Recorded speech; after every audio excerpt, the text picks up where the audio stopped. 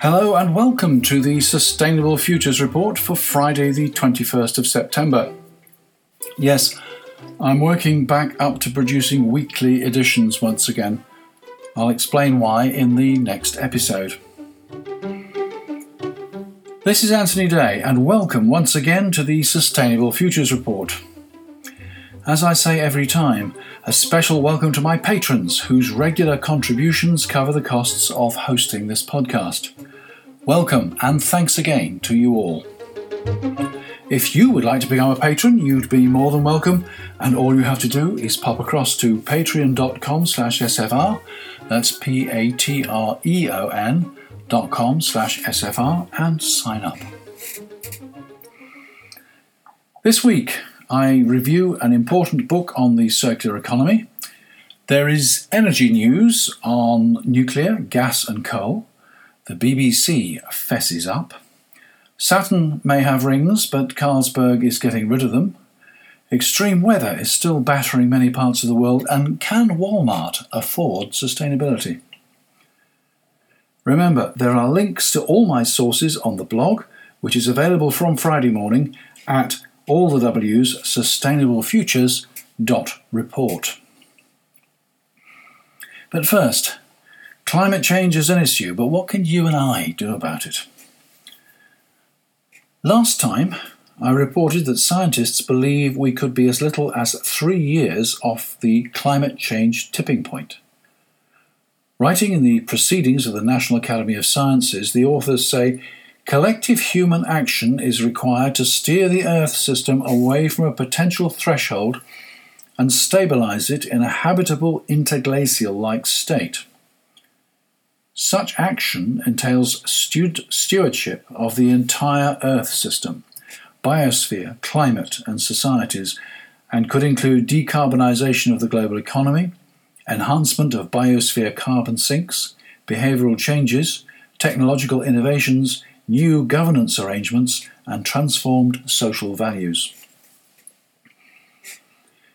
In each episode of the Sustainable Futures Report, I complain about how little is being done to address the problem or to take it seriously. But perhaps it's time I came up with some suggestions about what you and I can actually do about it. It's easy to blame governments or other people, but it's not enough. Yes, let's put pressure on governments and corporations and keep the debate on carbon emissions and resource depletion in the front of public consciousness. But what should we ourselves be doing? Do you remember reduce, reuse, recycle? Let's reduce the amount of plastic we buy. In fact, many people are doing just that. However, the sad fact is that refusing plastic drinking straws is a good thing to do, but it won't save the planet, any more than that watch made from recycled materials that I featured last time will. More about all that from George Monbiot, the Guardian columnist, later on. Now, if you delayed replacing your car by a year, or even more, you'd start to make a difference. Every new car starts as raw materials: iron ore, chemical feedstock for the plastics, rare earth metals for the electronics, sand and silica for the glass. If you don't buy a new car, none of that material has to be used.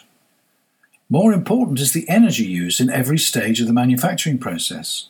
From the diggers which extract the ores, the refineries which produce the chemicals, the kilns which produce the glass, to the energy which keeps the production lines rolling and powers the assembly robots.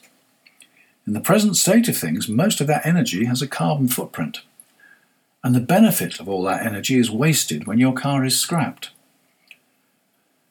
Your new car makes a significant contribution to global warming and carbon emissions even before you drive it out of the showroom, just by being built.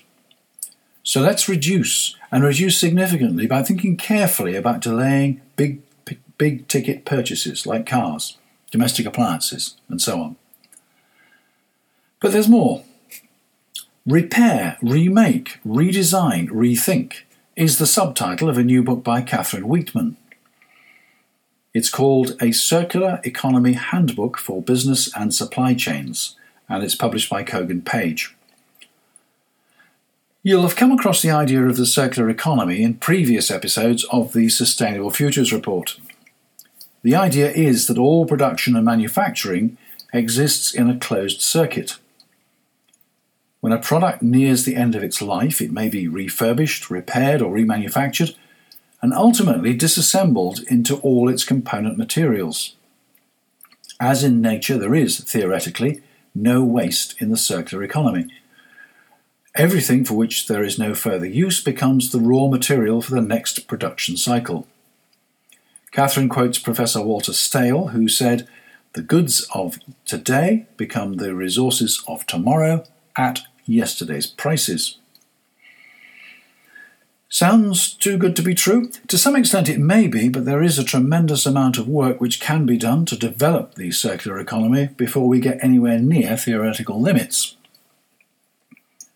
As I said in the last episode, all information exists somewhere on the web in reach of a search engine.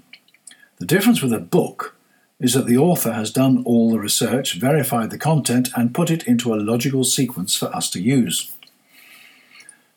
Catherine Wheatman has carried out detailed research so that each chapter of her book ends with an exhaustive list of academic references and a list of further resources. Nonetheless, this is a practical book, not an academic thesis. Apart from research, Catherine Wheatman writes with experience from working on logistics and project management in food, fashion and supply chains for some of the UK's biggest household names. Her book is written in a clear and understandable style and has charts and tables and a wealth of case studies. It starts with a guide on how to use this book, which is always useful. Divided into 4 parts, it leads off with an overview, so you're left in no doubt about what the circular economy is, while Part 2 describes how businesses in various industries have adopted circular economy principles. Part 3 looks at the implications for supply chains, and Part 4 is devoted to implementation. The circular economy is an essential part of achieving and maintaining a sustainable world. So I like the way Catherine puts everything in context with case studies and real-world examples. We learn how Ford is working with H.J. Heinz to use fibres from tomato skins as a bioplastic material, replacing petrochemical plastics and stopping the tomato skins being wasted. We learn how global water usage has grown at more than double the rate of population growth in the last century and goes on growing. We learn how crops grown to feed people directly take up just 4% of the world's available land surface, whilst crops to feed cattle, sheep, pigs and chickens account for 30%. We learn how resources, technical, energy, water and biological, are impacted, and some would say unsustainably impacted, by different industries across the world. Case studies and examples from food and agriculture, fashion, consumer electronics and industrial manufacturing show how the circular economy is potentially at the heart of a sustainability revolution and of fundamental changes to our lifestyles and expectations. It's about doing more with less. It's about sharing resources in a different way to achieve a different and probably better standard of living. This book is as much for the managers who have never heard of the circular economy as for those who deal with it every day. Every business is at the crossroads of numerous supply chains, and if the organisations upstream or downstream of your business decide to implement circular economy principles, you're going to have to adapt, or you will find business more difficult or more costly to do. As I said in the green supply chain, if you're the weakest link, your customers and suppliers are likely to work round you, and suddenly your market is gone. A circular economy handbook for business and supply chains is an essential reference for those already involved, and forewarns and forearms those who haven't been hit by it yet. It's not bedtime reading, nor would I expect anyone to read it from cover to cover, but buy this book and dip into it. It's not only useful, much of it is fascinating. It'll broaden your outlook and you might find out how your competitors could be overtaking you. Talking of competitors overtaking you, I read that China and the European Union signed a Memorandum of Understanding on Circular Economy Cooperation at the 20th EU-China Summit in Beijing on the 16th of July. Of course, the UK won't have to worry about that after Brexit next year, which is just as well, as we will have plenty of other things to worry us by then. Moving on to energy and our old favourite Hinkley C. The CEO of the French nuclear group Framatome said recently that the start-up of the UK's first European pressurised reactor, EPR, at Hinkley Point C in 2025 was feasible. Framatome used to be called Areva, a troubled engineering company involved with the other EPR projects in Finland, France and China, all of which are over budget and seriously delayed. When EDF signed the Hinkley Point deal with the UK government in 2012, Vincent de Rivas, the CEO of EDF Energy at the time, said UK households would be cooking their Christmas turkeys with electricity generated at the reactor in 2017. Only 8 years late then, so far. The project is led by EDF Energy with investment from China and backing from the UK government. There has been strong criticism of the government for guaranteeing an index-linked price for the electricity from the plant at more than twice the current rate. Index-linked. As renewable and battery prices fall, many see the plant as an expensive white elephant. But with 3,100 people employed on the site, it would be a brave politician who called a halt. In other energy news, The Guardian reports that a coal comeback could drive up UK energy emissions. It's a simple question of market economics. Coal plants have become more economic to run than their gas counterparts in the past month because wholesale gas prices have hit 10-year highs. A report from Imperial College warns that coal burning in September is adding an extra 1,000 tonnes of CO2 emissions to the UK's total, threatening its reduction targets. Meanwhile, in Germany, dozens of protesters have occupied 60 tree houses, some as high as 25 metres off the ground, since 2012, in an attempt to protect the ancient Hambach forest from being felled to make way for the expansion of an open-pit coal mine. The authorities have now decided to drive them out so that RWE can enlarge its existing lignite mine. Hambach is an ancient forest and home to some rare species, but RWE owns it and intends to fell it and has the force of the law behind it. Lignite, of course, is a particularly dirty type of coal, and it is ironic that a government-appointed coal committee is due to announce an end date for the coal industry by the end of the year.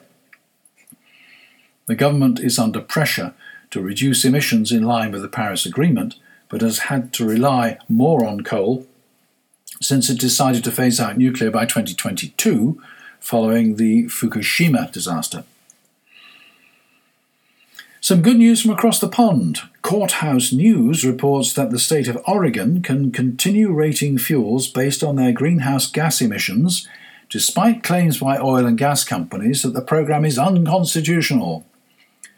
The American Fuel and Petrochemical Manufacturers, American Trucking Associations, and Consumer Energy Alliance sued the State Environmental Commission in 2015, asking a federal judge to block Oregon's Clean Fuels program on the basis that it is unconstitutional, unenforceable, and discriminatory.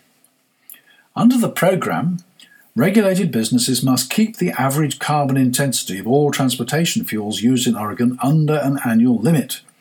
Fuels with carbon intensity below the limit generate credits for the businesses, while those above the limit result in a deficit. US District Judge Ann L. Aiken refused, finding the Oregon program was nearly identical to a California program that the Ninth Circuit had previously approved. The case went to appeal, but a divided panel of Ninth Circuit judges ruled in Oregon's favour. You may remember that Judge Ann Aiken has been prominent in the Juliana case. This is an action by a group of young people against the President and the US government, claiming that their life chances are damaged by the government's failure to prevent fossil fuel companies from polluting the environment in which they live and by contributing to the causes of climate change. Despite repeated calls by the government for the action to be struck out, the case goes on and on. Some of the young people are not so young these days. A recent paper from the University of Illinois suggests that we should consider building wind and solar farms in the Sahara Desert. Do you remember Desertec? It was a plan to build solar farms in the Sahara and to transmit the energy to power Europe. The Desertec Foundation still exists and is still promoting the idea, and you can find all about it at desertec.org. The Illinois research is about a lot more than just cheap renewable energy. Postdoctoral researcher Yan Li and his colleagues found that a massive wind and solar installation in the Sahara Desert could have beneficial climatic and ecological effects, as well as supplying power to Europe and the Middle East. Their climate modelling study found that such an installation in the Sahara Desert and neighbouring Sahel would increase local temperature, precipitation and vegetation. Overall, the researchers report, the effects would likely benefit the region. Co-researcher Eugenia Kalnay at the University of Maryland said, "We found that the large-scale installation of solar and wind farms can bring more rainfall and promote vegetation growth in these regions. The rainfall increase is a consequence of complex land-atmosphere interactions that occur because solar panels and wind turbines create rougher and darker land surfaces." Colleague Safa Monteshari added, "The increase in rainfall and vegetation combined with clean electricity as a result of solar and wind energy could help agriculture, economic development and social well-being in the Sahara, Sahel, Middle East and other nearby regions." Seems like a win-win to me. I came across an article about Walmart and sustainability in The Conversation. The impetus came from the chief executive wondering what sort of world his granddaughter was going to inherit. How could they make Walmart a more sustainable organisation and reduce its impact on the planet? Some things proved relatively easy to do. The efficiency of its fleet of trucks doubled within a decade. Walmart converted 28% of the energy sources powering its stores and operations globally to renewables, and the company diverted 78% of its global waste from landfills, instead finding ways to recycle, reuse, or even sell the garbage. Its goal is to eventually get to 50% renewables and zero waste in Canada, Japan, the UK, and the US by 2025. The other side of things is the sustainability of the products that it sells to its customers. There were two problems here. The first might not apply in Europe, but certainly applied in the US. It was a problem of definition. Almost any product could be labelled sustainable because there were no standards against which sustainability had to be judged. This backfired on the company. For example, a promotion of Campbell's soup with a green Earth Day label instead of its customary red one generated external criticism and accusations of greenwashing. The other problem was cost. Sustainable and organic and responsibly sourced products typically sell at a premium. And there was very little room for premium priced products at Walmart, which aims at the keenest possible prices. Its consumers were uninterested or unable to pay higher prices for the sake of sustainability. This led Walmart to focus less on consumers and more on suppliers. If it could just make sure its products were more sustainable, or at least that it was able to offer more options without a meaningful increase in price, it could go a long way towards achieving its goals. And consumers wouldn't even realise they were helping make the world a better place. It took years of work with suppliers, but a 2014 study found that Walmart was the top-cited retailer driving suppliers' investments in product sustainability, with 79% identifying the retailer as influential. That's presumably in the US market. Walmart's efforts showed that balancing cost and sustainability is possible, but difficult to implement. For companies, labelling a low-cost product as sustainable makes it harder to justify charging a higher price for a similar good that bears that label, and retailers would prefer not to waste limited shelf space providing those options. Supermarket chains have immense power. Let's hope others will continue to use it to promote sustainability. Plastic pollution is still on the agenda, and good news comes this week from drinks brand Carlsberg. Many brewers send out their drinks in packs of 4, 6 or more, where the cans are joined together with plastic yolks or rings. This plastic is notorious for being one of the worst dangers to wildlife when it is thoughtlessly discarded. Birds, fish and marine mammals can all get caught in it and rarely manage to get out. Carlsberg's solution is to glue the cans together. If you want to release a can, you just twist it to break the bond. They're even using glue which can be recycled along with the can. Additionally, Carlsberg announced new caps which remove oxygen to make the beer taste fresher for longer, a switch to cradle-to-cradle certified silver inks on its bottle labels to improve recyclability, and a new coating on refillable glass bottles to extend their lifespan. Carlsberg will extend its Snap Pack to its other brands, and the signs are that other brewers will follow suit. As a consumer, you can make your choice and influence their decision. Look out for Snap Packs towards the end of this year. The road to hell, they say, is paved with good intentions. The roads to sustainability are sometimes paved with unforeseen consequences. George Monbiot, writing in The Guardian, recounts the story of a request to Starbucks and Costa to replace their plastic coffee cups with cups made from cornstarch, which was retweeted 60,000 times before it was deleted. Monbiot goes on, and I quote, "Those who supported this call failed to ask themselves where the cornstarch would come from, how much land would be needed to grow it, or how much food production it would displace. They overlooked the damage this cultivation would inflict. Growing corn, maize, is notorious for causing soil erosion and often requires heavy doses of pesticides and fertilizers. The problem is not just plastic, it is mass disposability. Or to put it another way, the problem is pursuing, on the one planet known to harbour life, a 4-planet lifestyle. Regardless of what we consume, the sheer volume of consumption is overwhelming the Earth's living systems. Don't get me wrong, he says. Our greed for plastic is a major environmental blight, and the campaigns to limit its use are well motivated and sometimes effective. But we cannot address our environmental crisis by swapping one overused resource for another. When I challenge that call, some people ask me, so what should we use instead? The right question is, how should we live? But systemic thinking is an endangered species. No, nothing is as simple as you think, but at least we must keep thinking. Read the rest of that article. You'll find the link on the blog at allthews.sustainablefutures.report. Do read it if you get the chance. But here's another brief quotation from it. The BBC's approach to environmental issues is highly partisan, siding with a system that has sought to transfer responsibility for structural forces to individual shoppers. Yet it is only as citizens taking political action that we can promote meaningful change.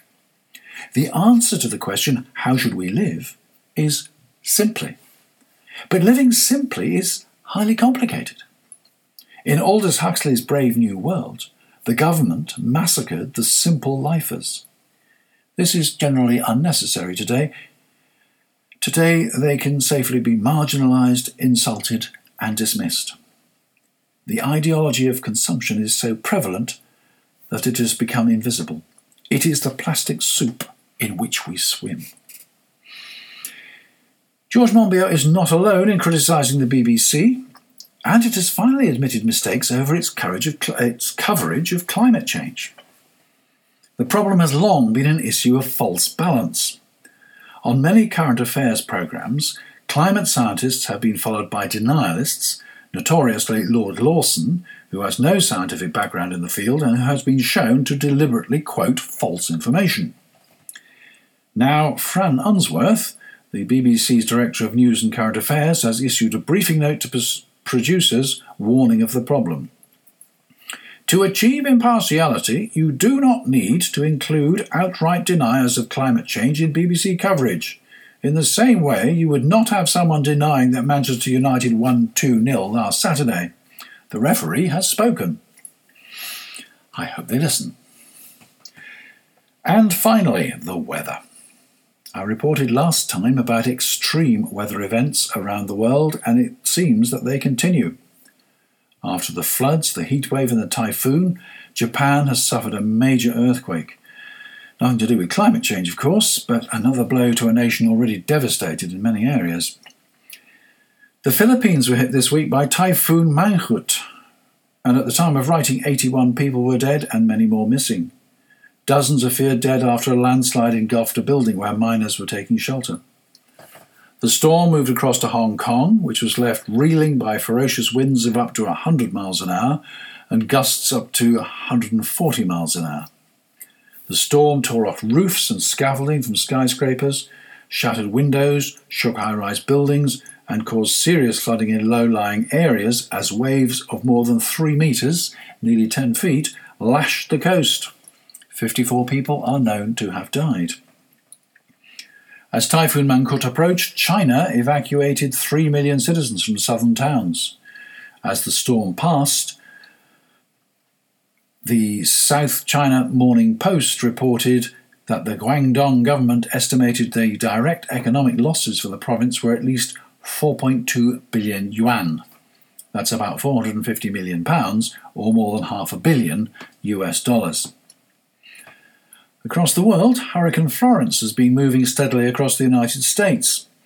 As it made landfall, it was downgraded to a Category 1 storm, and it is suggested that that gave people a false sense of security. Regardless of wind speed, as the storm moves up the east coast, it brings torrential rain, storm surges and flooding. 30 people have already died. CityLab reported on Tuesday that Hurricane Florence battered the Carolina coasts with heavy rain, strong winds, and a devastating storm surge over the weekend.